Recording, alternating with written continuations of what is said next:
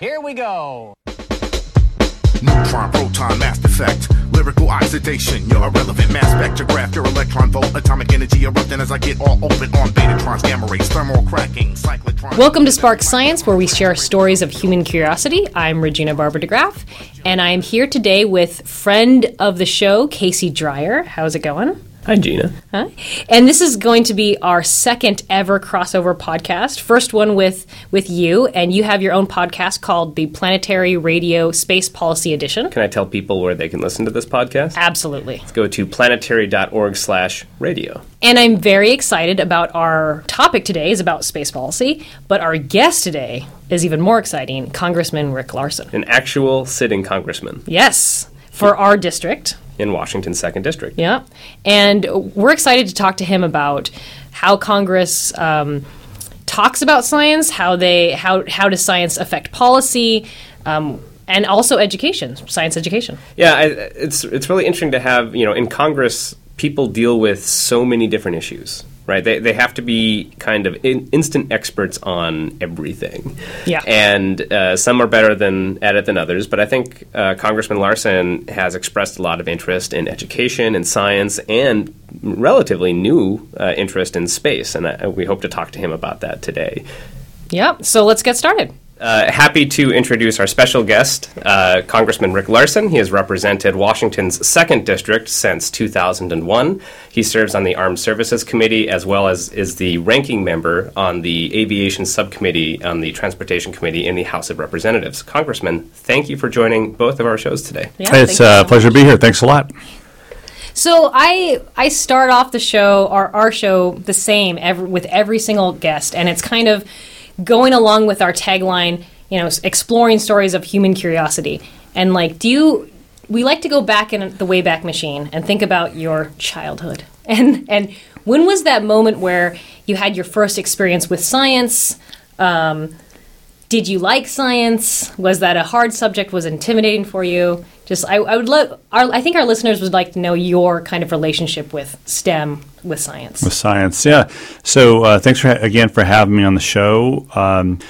Thinking about the history, I was hoping to be an engineering major in college. I got a B in calculus, but still pretty good. I didn't know why I got a B in calculus. So I decided that maybe there was something, I should try something else. I'd also taken a sociology class. So I ended up focusing on the social sciences and got a political science degree, which is almost science, really? No, not there's really. A lot of science in social There science. is. The empiricism can be missing sometimes. Quite a lot. But again, going back further, so again, I got this B in calculus, but really had no idea how I got the B. And So where did you go to school? I went to Pacific Lutheran University, okay. And it was more calculus taught out of a textbook, as opposed to calculus taught to understand the concepts of calculus and how they apply. In retrospect, right? At the time, I didn't really think that or know that, but right. In retrospect, but I was interested in engineering, because I was very good at math and still very good at math. That I think was, I don't know if there was anything in my life that resulted in me being good at math. I just was. Good with numbers, good with concepts, good with organizing thoughts and processes. And so all that seemed to fit for engineering. Well, I didn't. My younger son, however, is planning to be an engineer. Oh, really? So he's headed off to college this fall, perhaps to live the dream that I could not. Well, that's why we have children, right? That's the only. That's why I had my child. The only reason that we have children. She's in drama now. That's what I wanted to do. Yeah. But I think the first experience with science, I really couldn't pinpoint. Doing experiments or such. I think it really came from this love of math. It wasn't just that I was good at it. I really very much, and still very much, enjoy doing math and math problems. Even I play the guitar poorly. And that's acoustics. I mean, that's like standing waves. Well, what I say is playing guitar is math. It is. The relationship between notes, between chords. Yeah. The acoustics, tuning, guitars, all that is is science and math, and it really falls upon my fingers then to turn it into music, Right. which is where I fall down. Well, did you find like getting the answers to the math problems like gratifying? Like you're like, oh, I thought it was this, and this makes sense. And was that like was it the problem solving aspect that you really liked in math? Yeah, what I enjoyed most about algebra, trig, or advanced algebra were proofs. Yeah. Or sort of figuring out proofs. Now, my younger son, again, going off to college, I'm a show your work kind of guy. Mm-hmm. And, which is right. Which is right. As a physics professor. When you're trying to show your professor that you understand it. Yeah. On the other hand, he organizes his brain very differently than mine. Right. And he can get the answers doing things differently. Mm-hmm. And he may have trouble with that in college. They may drive that professorish point of view that you have, Regina, into him to say you have to do it this way to show me you can do it, regardless of the right answer. But if the right answer lands you on the moon at the right time, in the right spot, that's not a bad thing either. I agree. I'm always like, you don't have to show me the exact way I want you, the way I taught you, but you need to show me something. I need to know where it came from. It just didn't come out of nowhere. And that way, you're right, we can land somebody on the moon, but we also need to tell somebody else how that happened. Yeah, right, exactly. But I'm sure I want your son to do really well. I'm sure he will do well. It'll be great. I'll pass on your warm wishes. Yes. Is he going to anywhere in the state? He is not. He's going to a small school in the northeast of the country. Actually. Okay. Yeah. Mm-hmm. That'd be hard. Washington's so beautiful. It's hard. I know. He's already gearing up to come back here, though. Yeah. Yeah. But so, I mean, that's super interesting. I love to know, even if somebody is not in science, that there's some, I think, affection for science, for technology, for engineering. But with that kind of helps us understand, how do we get that love or that interest in science out into the public, which kind of brings us to like science policy, which is why we have Casey here. So I'm going to turn it over to Casey to ask questions about how do we kind of get science literacy out there in the public? How does that affect policy? All that kind of stuff. Yeah, well, actually, I want to follow up on something you said. That was interesting, that you had this experience in college and you got you did well in calculus and then decided to move on. You didn't. And did that experience, does that influence how you approach legislation? Do you see that as a problem for students that the federal government has an opportunity to engage in? Can you say students who either don't feel they have a natural fit or don't have the same opportunities that you did to be exposed to it or be encouraged by it, do you see an opportunity to find ways to bring more people into that field through legislation? Well, I wouldn't say it's necessarily related to my experience in college. To be clear to your listeners, I don't think the federal government should be telling calculus professors that they shouldn't teach out of a textbook, strictly out of a textbook, although it might be more beneficial. Again, my son is much more of a hands-on and applied kid and will not benefit from being taught out of a textbook as much as he benefits from looking at things and how you apply things. And so that's going to differ from college program to college program, I think. But I think that in Washington State alone, I think there are 25,000 STEM-related jobs that go unfilled every year. And STEM jobs, science, technology, engineering, math jobs, are not limited to folks with only with 4-year degrees. Right. There's a lot of science, tech, engineering, math in jobs that you can get with a 2-year degree because the technology of work is changing, and technology applied to all kinds of work is changing. So you have to have some basic knowledge of technology, of computers, of computer science, of math to do almost any, if you want to call it a mid-skilled, high-skill job. So where the federal government can step in, and we did in 2007 with a comprehensive piece of legislation that put more money into STEM education, put more money into training teachers in STEM, and in an effort to ensure that we were trying to approach this critical longer-term investment into education the way we approached building the national highway system in the 50s or the space program in the 60s. But we have since backed off that commitment in large part because of politics, I think.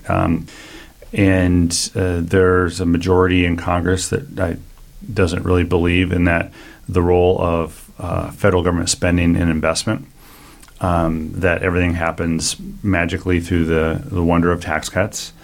And to your listeners, I might sound facetious and sarcastic, and I am facetious and sarcastic.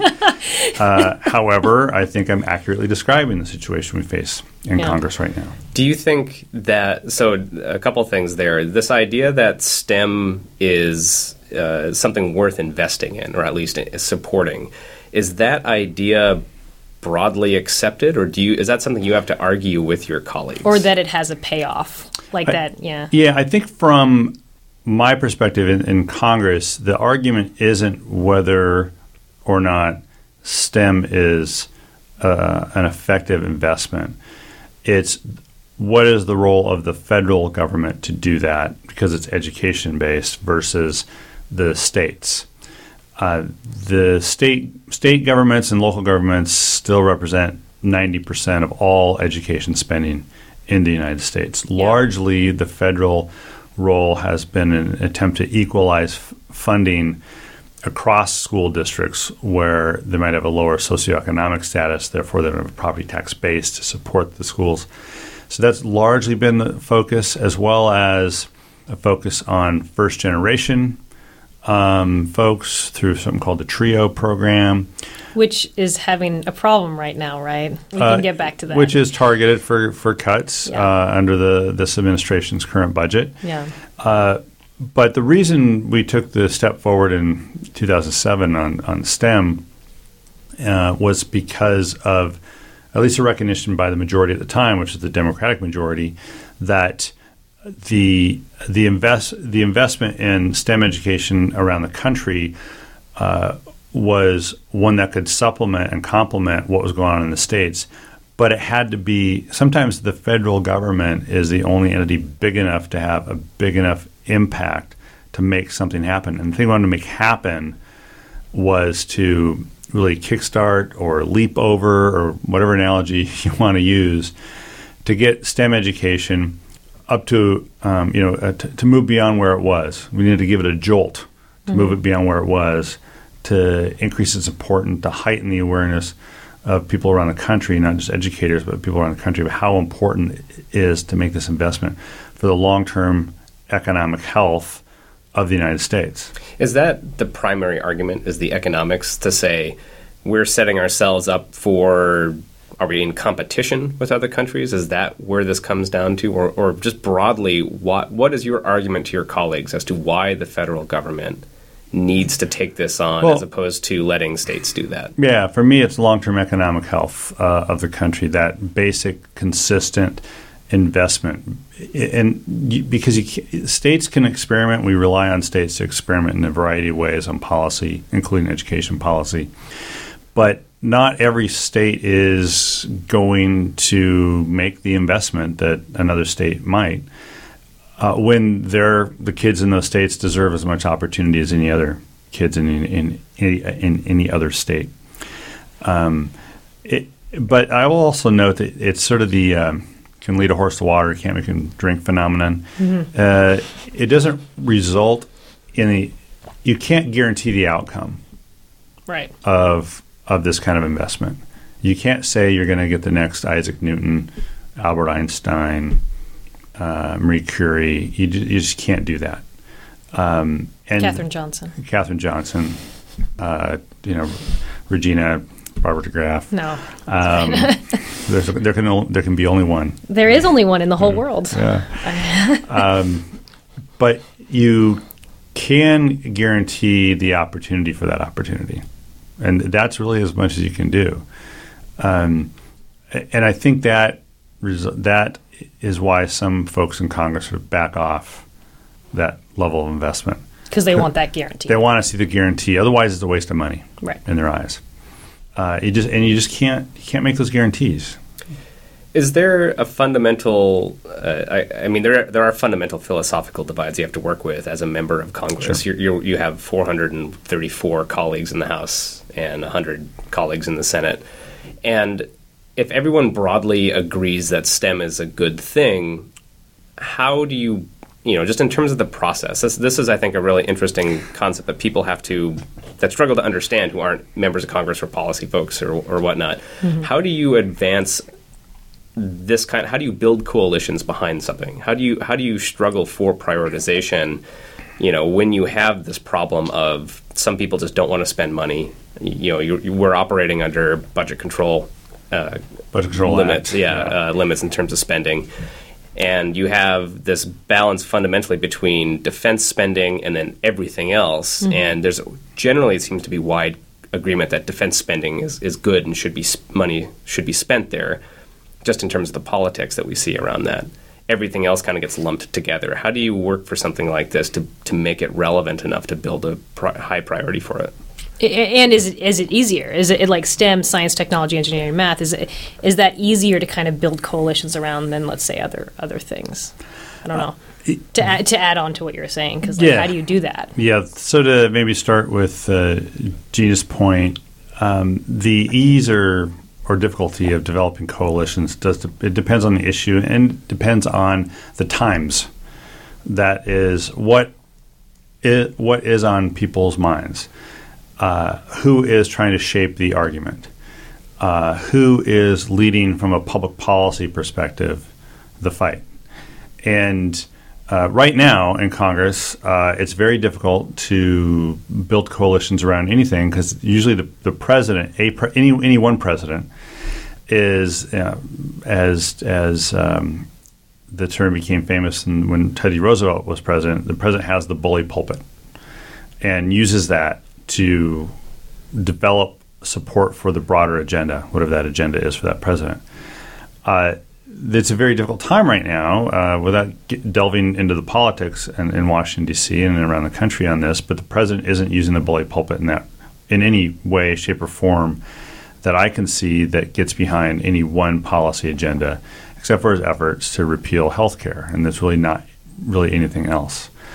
And I only bring this up because the leadership, national leadership around to create the coalition has to start at the top, and to get something in Congress, and it's not there. So then it's like, well, where does it have to come from? Say on STEM education, and this movement or effort. I don't know what folks call it, but in this year about scientists kind of getting out, marching in the streets, advocating for science education, advocating for the role of science in science development policy, the development of science policy, is important. It's new and it's different. And I actually know that following this phenomenon, I call it a phenomenon because it's really never happened before.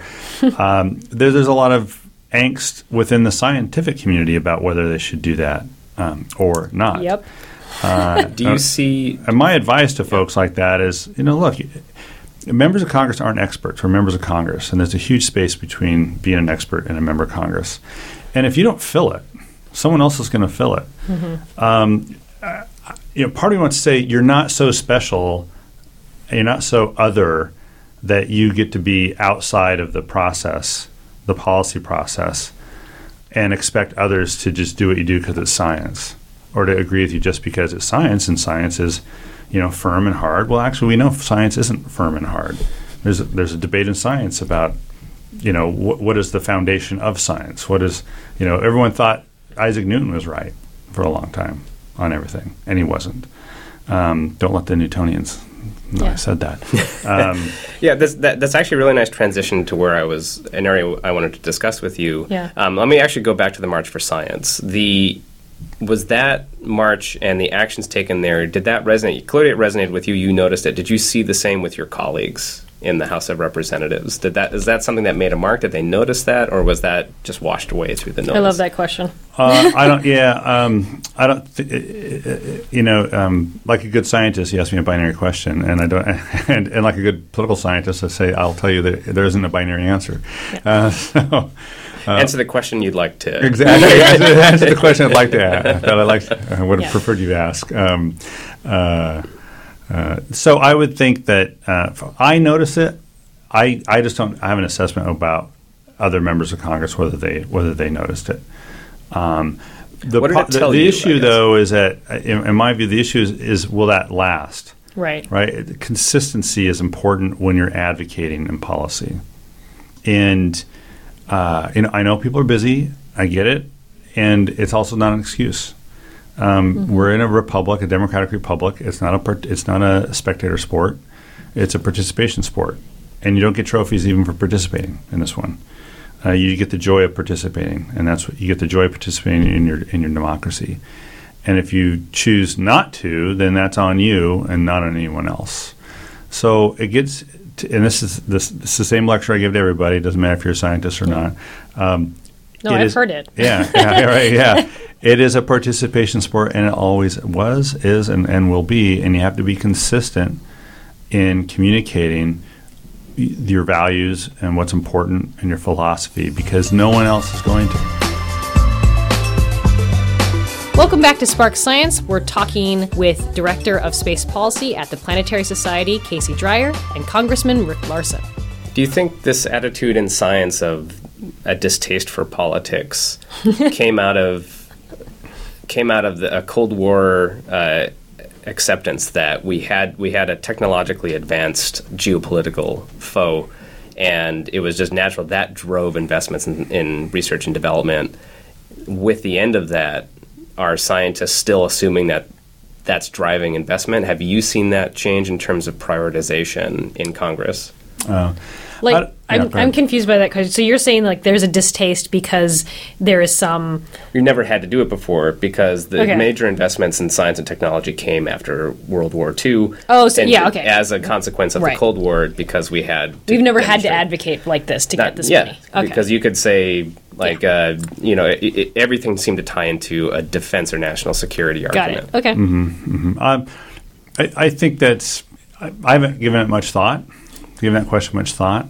I think that could certainly be one factor. I don't think it probably is the factor. If it was, then it has to change. I really don't think we're. I had this discussion the other day with some folks about. Someone said, "Well, the Chinese want to build a colony on the moon, put a station on the moon. Shouldn't we do that?" And I said, "The moon, yeah, I think we've been there. We need to be thinking beyond that and bigger than that." And we should do that for ourselves. We should do it for science. We should do it for what we can discover. And but also, I think that generally there is a consensus in Congress that an investment in research and development, especially basic research in universities, does result in longer-term economic growth. It contributes to GDP growth, which contributes to job creation, which contributes to my kids being able to have the dream that I was able to have and my parents were able to build for me. And I think that sometimes the argument in science is that it's for its own sake and it's for the pursuit of whatever that truth happens to be, because the science dictates that is that truth in that year or that decade until you break that truth up with more research and development. Without some explanation of how science applies to either someone's own life or to the broader goals of the country, then it makes it very difficult. This gets to the point you make about the Cold War. You can make an argument that science contributed to the broader goals in the country, national security, defense. It still applies to national security and defense. The Department of Defense has several accounts, several research and development accounts. DARPA is probably the most well known of that one, the Defense Advanced Research Projects Agency, and they're kind of the the crazy long-term thinkers in DoD, Department of Defense. But the Energy Department, we created ARPA-E, which is a Advanced Research Project Agency for energy. But again, this administration doesn't really want to put a lot of money into And the House voted ARPA-E. to defund it completely, I And believe. and we haven't. We're going to deal with our budget the budget this week. I don't know what the numbers are in that. That is the week of July 28th. I don't know what the numbers are in it yet.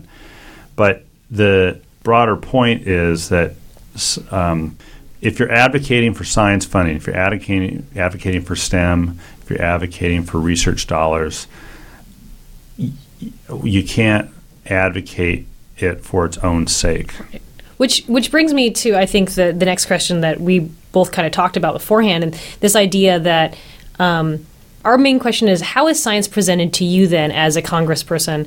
How do you get this information? You're talking about all, the government needs to, scientists needs to present to the government that it's not just science for science sake. But how do you get that scientific information? And for us scientists, if we want to be more involved, we want to use this momentum from the March for Science and actually get involved in government. How do we actually do that? Yeah, so there's a couple of ways to think about this, and they're all very practical ways of getting into the minds of a member of Congress. Yeah. Every year, the National Science Foundation does it's kind of a STEM research fair on Capitol Hill with community college and four-year colleges, bringing in their students who've used NSF, National Science Foundation dollars, on projects. And there's an exhibit in one of the rooms. There's a reception.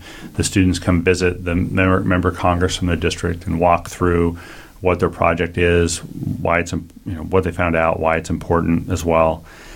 So that's one way of doing it. A second way of doing it is I call them field trips for members of Congress. Mm-hmm. You can visit a member of Congress in their office. You'll get 15 minutes on Capitol Hill. 15. Okay. Nothing against scientists, but I haven't found a scientist who can say their name in 15 minutes. Right? They want to give you a lecture about the science. Yeah. Right. So there are those congressional visits days. So right? take advantage of that opportunity. Get that member of Congress into your lab. Get that member of Congress into your space, because you're going to get 30 minutes to an hour, guaranteed, and show that member of Congress what you're doing and why you're doing it and why it's important. Now, I will say this: I don't know a lot of members of Congress who can introduce themselves in 15 minutes either. So, but the point is that the science itself is not going to speak for itself. As a member of Congress, you have a staff that helps provide you with information, distill information for you. 18 total. And that helps, and they're supposed to help you cover literally every possible political topic that you will vote on. Yes, that's a very accurate description. And boy, we pay them a lot of money, I tell you. I've heard about that, yeah. The pay is not great. The hours are terrible. And you end up finding young men and women who love the country enough and so much that they'll take the terrible pay and long hours to do this job. And so, and as a member of Congress, you choose your staff, right? There's no one assigns you someone. Here's an expert on science. Here's an expert on this agriculture policy. That's up to you, effectively, to build that capability. That's right. So no one. How do you do that? Yeah. Well, as more to my point is that just for our listeners, there's no reliable guarantee that any member of Congress will have a reliable source of information for science and science policy. Is that correct? On their own staff? Yeah. No, of course not. Because you can't hire a science person and devote that one person to science policy all the time, because you need that person to be working on transportation or on Homeland Security or on education, or go down on healthcare. Keep going down the list. Yeah. There are just like my office, I have a legislative director, 3 legislative assistants, and someone who is half-time a legislative correspondent, writes the letters. back to folks, and a legislative assistant, just half-time as well, a Western Washington grad, by the way. And it's just impossible to devote a person to one thing. There is a program on Capitol Hill to bring in congressional fellows from agencies, from federal agencies, from any of the federal agencies, whether it's the Department of Defense or National Science Foundation or Department of Education. And what you'll do is try to select people who can come in and focus, usually for a year, on one issue or one set of issues. Yeah, sorry. and I was thinking this is similar to the AAAS fellows, right? Yeah, right. Sure, it'd be like that. And so my point that I'm really getting at is that it's completely up to your congressperson to take the initiative to have people focus on a scientific issue.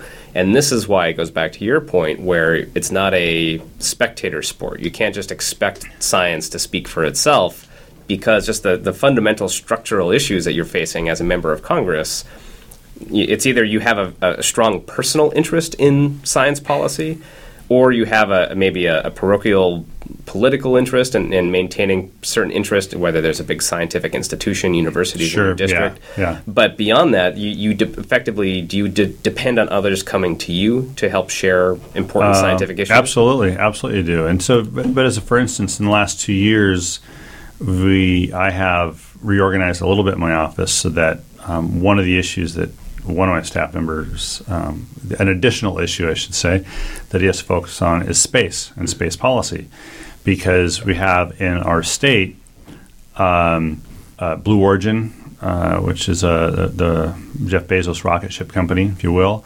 SpaceX from Elon Musk has a presence in Washington State. There is Planetary Resources, which are they're the asteroid mining company. That's their tagline. They've actually smart enough to trademark that line. Really? Yeah, they actually call themselves Planetary Resources, the asteroid mining company. Very, very smart. Very smart. Yeah. You want to know what they do? Just look at the title. Yeah.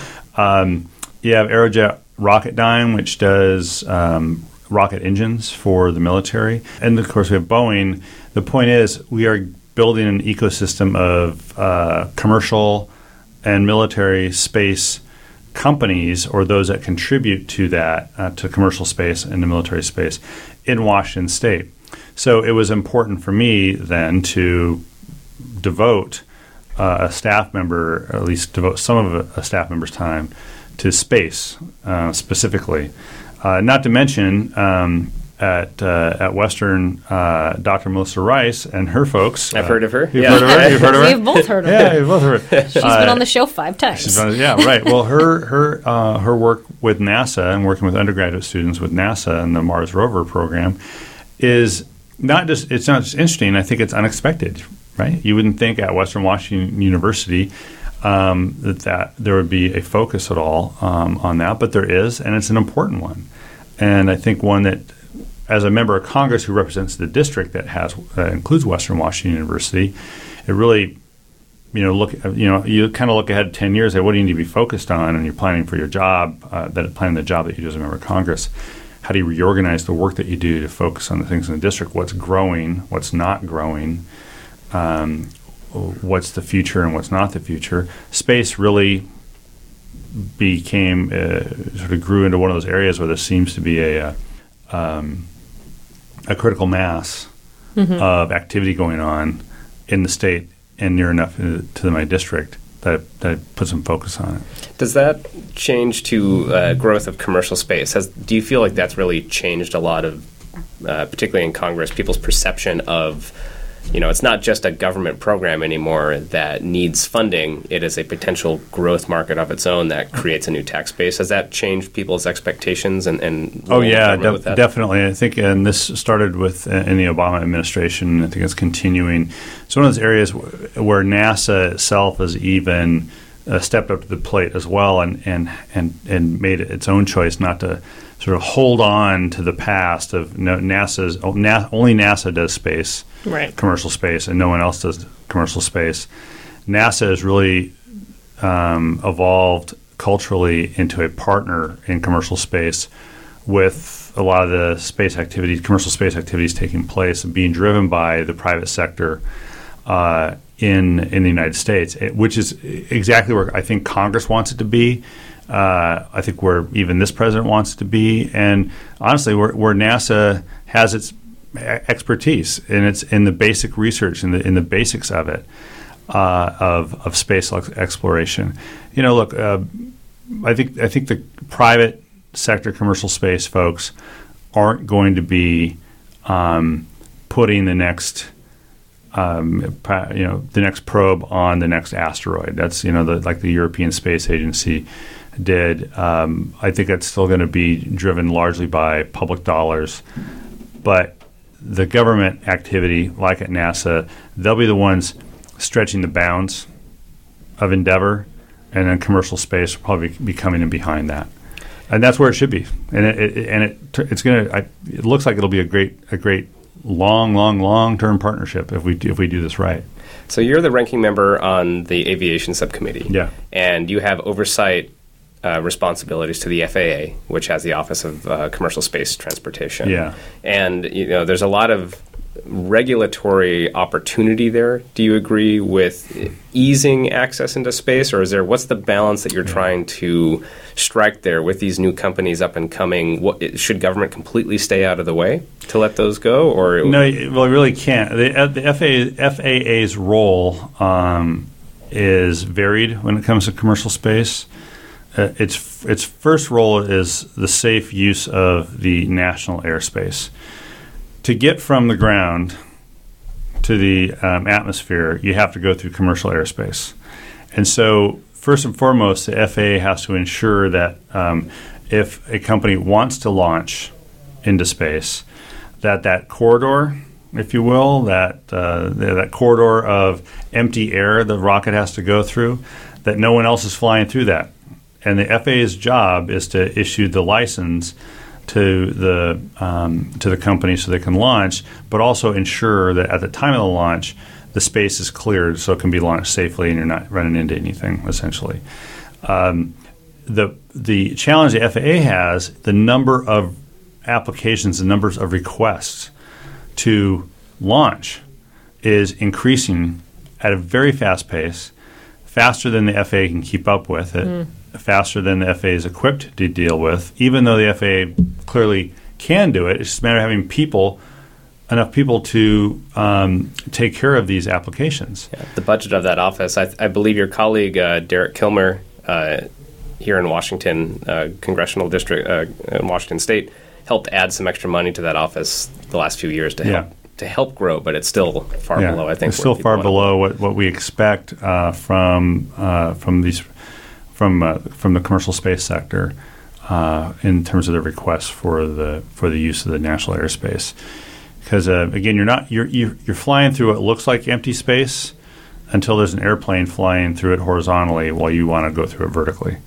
So really have to manage that airspace well, and you can only manage the airspace if you have what people call situational awareness. You know what's going on in that space you want to use.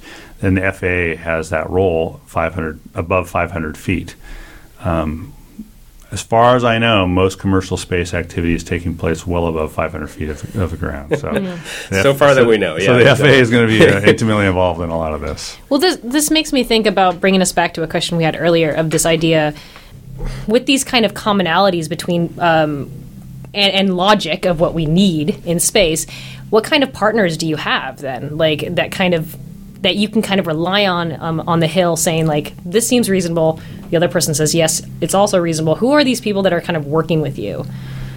Well, maybe there aren't, but no, I hope there are. No, I have my role, and that's on the aviation subcommittee. Yeah, and I can take care of that in my role. My partner on the committee. On the subcommittee, the chairman of the subcommittee is Frank Lobiondo of New Jersey. He represents the Atlantic City area in New Jersey, and they have the FAA Technical Center. So at the Tech Center, FAA Tech Center, there's a lot of research R&D that's going on there, including R&D on how better the FAA can manage that airspace for commercial launches. Because it's not just a matter of sending out an advisory telling people don't fly in this, Right. don't fly through this cone, this invisible cone in the air during this time. You actually have to track the launches. If it's a 2-stage or 3-stage launch, you got to be sure that the stuff has a place it can fall down Right. into or onto where no one exists, no one is. So there's a lot of research taking place from the FAA's perspective in partnership with NASA. Right. Frank Lobiano is my partner, but there's also there's a separate committee on space and technology in Congress, and they have a role to play as well. I believe Eddie Bernice Johnson shares. She's on your aviation committee, and she's the ranking member. And she's the ranking Democrat on the Science Committee. That's right, from Houston. So, like Texas members and Florida members have a very direct interest in what happens with the space program. Mm-hmm. In fact, the Space Coast, as we've called it in the past, Cape Canaveral in Florida, was basically going to die in terms of having space as an economic driver for that region. But because of commercial space, the advance of commercial space development, and the infrastructure that already existed on the Space Coast, they're using that, using the Space Coast again, and it's rejuvenated that area of Florida. So members of Congress from Florida have a great interest in helping out. So you see the connection. You're starting to see a theme here. If members of Congress have an interest, and you can get them to have an interest, it may not be in everything, but it can be in some things. So there does seem to be a bipartisan kind of agreement that this is beneficial to our and nation. I think largely because people see it as nonpartisan. Yeah. There's really not a partisan way to go to space. Welcome back to Spark Science. We're talking with Congressman Rick Larsen. So I'd like to talk a little bit about China. And I know you're the co-chair on the U.S.-China Working Group in Congress. And NASA is currently forbidden from doing bilateral direct cooperation with China on these things. And let me just ask, do you agree with that? Should NASA be able to work with China in space? NASA should be able to work with China in space. There are 3 countries that are largely responsible for sending people into space: the U.S., Russia, and China. Now, it's not to say that other nationalities don't go to space, but they're usually going on a vehicle supplied by Russia or the United States. And it would seem logical that because there are 3 countries largely sending people to space, that those 3 countries should have, at a minimum, the ability to assist in the event of a problem. But in the 2000s, we pressed NASA to try to develop just a common docking ring with the Chinese, and that was too much for some members of Congress. On the International Space Station. The docking ring? What do you mean? An international docking ring, either on the space station or or working with the Chinese when they're developing, because they're developing their own station. They're developing their own heavenly vessel, Shenzhou. Heavenly vessel. Their own ships, rocket ships. But for some members, that was just too much for them to handle. They thought it was a national security risk. Most people, I won't say most people, I don't think it's a security risk. I think it's more of a risk if you leave people stranded in space for the sake of not having developed a common docking ring in case you need to send someone up. And since we all saw Gravity, we know how important it is. That's true. Because that's all real stuff. Do you think that it's true? So, in your service on in your membership on the Armed Services Committee, China obviously has its own geopolitical motivations. They're rapidly growing in capability. They have their own broad goals in space. How much of what China does in space should influence in terms of both defense and civil side of space? How much should we be reactive to that, and how much is possible to work with them? Well, look, on the commercial side, I think it's certainly more possible to work with the Chinese. I will say this, in my view, the Chinese government's desire to work with U.S. or Russia or anyone else isn't all that great either. The Chinese government wants to have a truly indigenous homegrown, organic space program that is a point of national pride. And so getting help from others isn't on top of their list. So even doing something beyond just general information sharing is probably, I would say, we might say it would be in the interest of the Chinese government to do that. They would probably argue back that even though that it is in their interest, they're not going to do it because they want to have credit for what they would see as a point of national pride. And that's perfectly understandable. It's national prestige. It's important when a country launches its first rocket into space, whether it's India or it was China or Japan. It's a point of national pride. You want to get people to space to do that. But as they're more active, as China is more active, I think it really cries out, and as other countries are, it cries out for any country going to space for any reason to have some level of cooperation. And I'll say this, and there are national security issues that definitely will create lines that China wouldn't cross, we wouldn't cross, Russia wouldn't cross, others wouldn't cross, and that's the reality of space, how countries use space as well. But that we've dealt with things like that in the past. We can deal with things like that on space as well in terms of seeking cooperation. From my personal view is just from a policy perspective, an underlying principle ought to be is that if you're in space, you ought to find ways to work with other countries that are in space. And where you can't, you shouldn't. And where you shouldn't, don't try.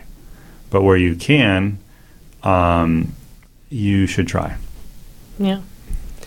So jumping back then here, we have a situation where broadly we are working under budget constraints. You have a very difficult political situation, particularly with the current Republican majority even having trouble passing or agreeing to their own budget resolution. Right. And within this kind of, would you describe it as chaotic situation at the moment in the House of Representatives? I think most other folks would outside would define it as chaotic. Is business as usual for you? It's not business as usual, but it's certainly within. It's you deal with it. Yeah. Because if you didn't, your brainstem would explode. We should just end on that note. And so within this context, everyone's trying to push their priorities still. Yeah. And their agenda. Yeah, well, Sure. and so we going back, we've been talking about space and talking about the importance of science and how it's been a growing area of focus for you, particularly space, but finding ways to tie it back to, I think maybe more broad policy legislation seems to me to be a really good way to build coalition or interest in it with your colleagues. And we've talked about this before, but the value of having space as a kind of a carrot to bring people into STEM fields. And there's this fundamental importance that the country needs to be investing in this. And to that end, I wanted to mention that you have a piece of legislation that you've sponsored in the House of Representatives right now. Do you want to talk about that in context of science and STEM? Sure. Yeah. So it's called the Youth Access to American Jobs Act. And the basic premise is that we do certain kinds of apprenticeships very well in the United States, and we don't do most other kinds of apprenticeships not very well. So this is a bill that would incentivize 10 pilot projects in 10 states to find different ways to incorporate apprenticeships into education, preferably a 2-2-2 program where you're a junior and senior in high school. Then after that, you connect to 2 years in college, and then you connect 2 years to an apprenticeship focused on STEM fields, high-demand fields in science and technology, engineering and math, largely focused in manufacturing. But manufacturing of yesteryear was more about literally making things with your hands. Manufacturing for tomorrow is either about making things with, what we call additive manufacturing, 3D printing. It's a lot more using your intellect as opposed to using your hands. And the Youth Access to American Jobs Act would create one venue, and there are other ways to do it, one venue for states to experiment in how to better connect education with apprenticeships in preparation for that next generation workforce that we talked a little bit about this earlier. It's going to be not competing with the kid who's down the hall in a different class, but it's going to be competing with kids around the world. And do you think space has an opportunity to be a part of that discussion in terms of creating apprenticeships and reasons for people to go into STEM? Look, I'm a little bit biased because I am on the subcommittee on aviation. So all things aviation, aerospace, and space, I tend to use those as examples of how the Youth Access to Jobs, American Jobs Act can be applied. So the short answer is yes. The longer answer is yes, and many other fields, but certainly space is part of that. I want to respect your time. You'd mentioned gravity, and you'd mentioned I think the cooperation between China and the U.S., and that just instantly made me think of the movie The Martian. Mm-hmm. As well, The Martian, yeah. Yeah, and I always ask this to all my guests at the end of our show, and I like to bring in pop culture because I think you're right. I think that we need to get people kind of... I think the government, we need to get scientists, we need to get everybody kind of talking to each other, and I think pop culture is one of those things that kind of brings everyone together. Do you have a favorite science fiction movie that kind of relates science and politics? I always think of any disaster movie has like politics and science. Every disaster movie has those two things, right? But I don't know. I wanted to open it up and let you kind of show us any sort of pop culture interest that relates to all of these things. Well, I have a lot of pop culture interests. Did see The Martian and was pretty fascinated by it. Understood that NASA sort of gave it the A-OK, except for a couple of things, but largely said this is how we would do it if we could do it. The sky wasn't right, but other than that, what is? When is the sky ever right? I was thinking about this question because you did give me this test question ahead of time. Yeah. I'll admit, but there's just a lot of artistic license given and taken in any movie that involves politics. Yeah, and so I really try not to watch too many movies about politics because my life kind of ruins it for me because I sit and look at these movies and go that wouldn't happen. No, that wouldn't happen. Oh, come on, that would just because having being in it sort of again ruins it. If you want a real historical account, the movie 13 Days starring Kevin Costner. Although again a lot of artistic license in order to bring some emotion and drama into it, like as if you need more drama brought into a movie that's about a nuclear holocaust. That movie, the script of that movie takes actual transcripts from that time, the Cuban Missile Crisis. Really? And makes them part of the script. So you actually do get a feel for the language and for the negotiation that occurred between Kennedy and Khrushchev. And if you want a really great biography, Truman by David McCullough is a great biography of an American president.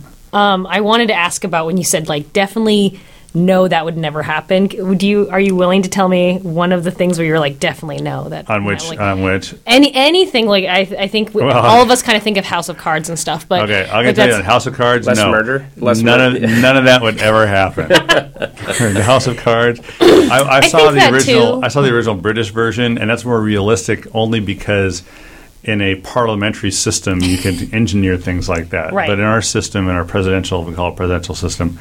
It just hurts your insides. I mean, I'm just so frustrated I can't even say it. It just won't happen. It hurts my insides. Yes. Oh, it hurts so much. Yes. Congressman Larson, thank you for joining both of us today. Congressman Larson is the representative in the House of Representatives of the United States for Washington's 2nd District, where he has served since 2001. Thank you again. Thanks a lot. Well, Gina, that was a lot of fun. Thank you for sharing the co-hosting duties with me on this. Yeah. There's a couple things that I thought was really interesting about what Congressman Larson was saying, and it really goes into what I do in my job. So I'm the Director of Space Policy for the Planetary Society, and as part of that, my goal is to really organize space advocates to be able to better talk about space. And among people I think about as space advocates are scientists, the people who are really benefit directly from federal policy to their jobs and livelihoods. And it's always been kind of a difficult argument to get scientists involved in the political process. It's a hard sell. Yeah, and Yeah. I mean, you're a scientist, and and I mean, and what it drives me a little crazy sometimes, in that there's a saying in Washington D.C. that if you're not at the table, you're on the menu, and Oh God, that's terrifying. and it's really true. If you are not actively communicating what you want to the person whose job it is to represent you at the federal or state level, someone else will talk to them about that probably. Right. And you may not agree with that attitude, and you will just become absent to them. And I thought or contrary, you might be hurt from it. yeah, what it's absolutely. saying. And I think what Congressman Larson was really emphasizing is that they do listen to this stuff. And that they take this seriously. If you have to actively insert your awareness into them. Right. And that's a really critical aspect of being a citizen, but also if you have a particular area of interest of the government, if you want more science funding, you better be engaged on that issue with the person who is in the power to help grant that to you. Yeah, no, that was a big takeaway that I took from that interview as well. When he was saying that the reason he's decided to focus on space, one of the reasons was Melissa and her work at Western Washington University and other companies. And it just totally made me think, all of those scientists that come talk to me and say, what can I do? How can I be more involved? One of the things you can tell them is, hey, if you can tell your congressperson, your senator, what you're doing, what is your science, and actually try to get people interested in what you're doing so that it's on their radar, but also it sparks some interest in science in general and science literacy. And that kind of brings us to Melissa and I, Melissa Rice, and we work on science communication. And why is science communication so important? Well, how do you synthesize what you're doing so that it does spark an interest in your congressperson and your senator? That's a great way to think of it. If you can't distill what you do into a persuasive, not necessarily of a pitch, but just to generate interest in somebody. Yeah, it's like a soundbite. Like Neil Yeah. deGrasse Tyson talks about these, like, leave them wanting more, leave them wanting to investigate. Exactly. Yeah. And that's a critical aspect of being a good advocate, which every citizen should be to some extent, because as Congressman Larson pointed out, we live in a representative democracy. Right. And Yeah. if you don't participate in it, then you don't really get what you want out of it. And so, and this is, again, really important too. He said something even more insightful that people should really consider, which is, you can go to D.C. and you can get that 15 minutes, during probably 36 meetings that day with that congressperson. Or you can wait till they come back into your district Right. and invite them to come and see what you do. You can just ask them, right? The worst they can ever say is no. Right. And if you and maybe they'll say, sure, we'll come by and check out what you do. And suddenly you get an hour FaceTime to show off the work you do, your students or whatnot. And that burns itself. I always say with policy and advocacy, the struggle is to implant yourself in the mind of your congressperson. You need to inception them. You do need to inception them. Yeah. Straight up. So, yeah, once you knock them out and do the inception drugs Yeah, on them, you yeah. put the little, maybe Yeah. it's like a little spinning nucleus in the middle of it. Leonardo DiCaprio. You just need Leo. Right. Well, come. I think you're so right. And that's the other main thing that I took out of that interview. When he was talking about scientists getting involved, you could see it in his body language and he's aware that we could be more involved. Like, they want to be talked to. The politicians want us to come and talk to them. And I feel like, I think that is something that maybe a lot of my scientist colleagues don't know. They don't know that there's this yearning, this urge for us to actually come out and communicate with them. Science communication is a very, very important part of our democracy. Consistency is key. Yeah, I you kept can't on just saying march that. once. Yeah. Right, and that's Absolutely. absolutely true, because you can march and you can feel good, pat yourself on the back, but if Yeah. you don't follow up every couple of months, someone else will. Well, I want to thank you so much for allowing me to be on your podcast as well and bringing in the expertise that you have. It's just been awesome. Happy to be here. Thanks. This is Spark Science, and we'll be back again next week. Listen to us on 102.3 FM in Bellingham. If there's a science idea you're curious about, post a message on our Facebook page, Spark Science. This is an all-volunteer run show, so if you want to help us out, go to sparksciencenow.com and click on Donate. This show is a collaboration between Spark Radio, KMRE, and Western Washington University. Our producer-engineer today is Robert Clark, and special thanks to Thomas Boucher, and very special thanks to our guest, Congressman Rick Larsen. Our theme music is Chemical Calisthenics by Black Alicious and Wonderland by Janelle Monáe.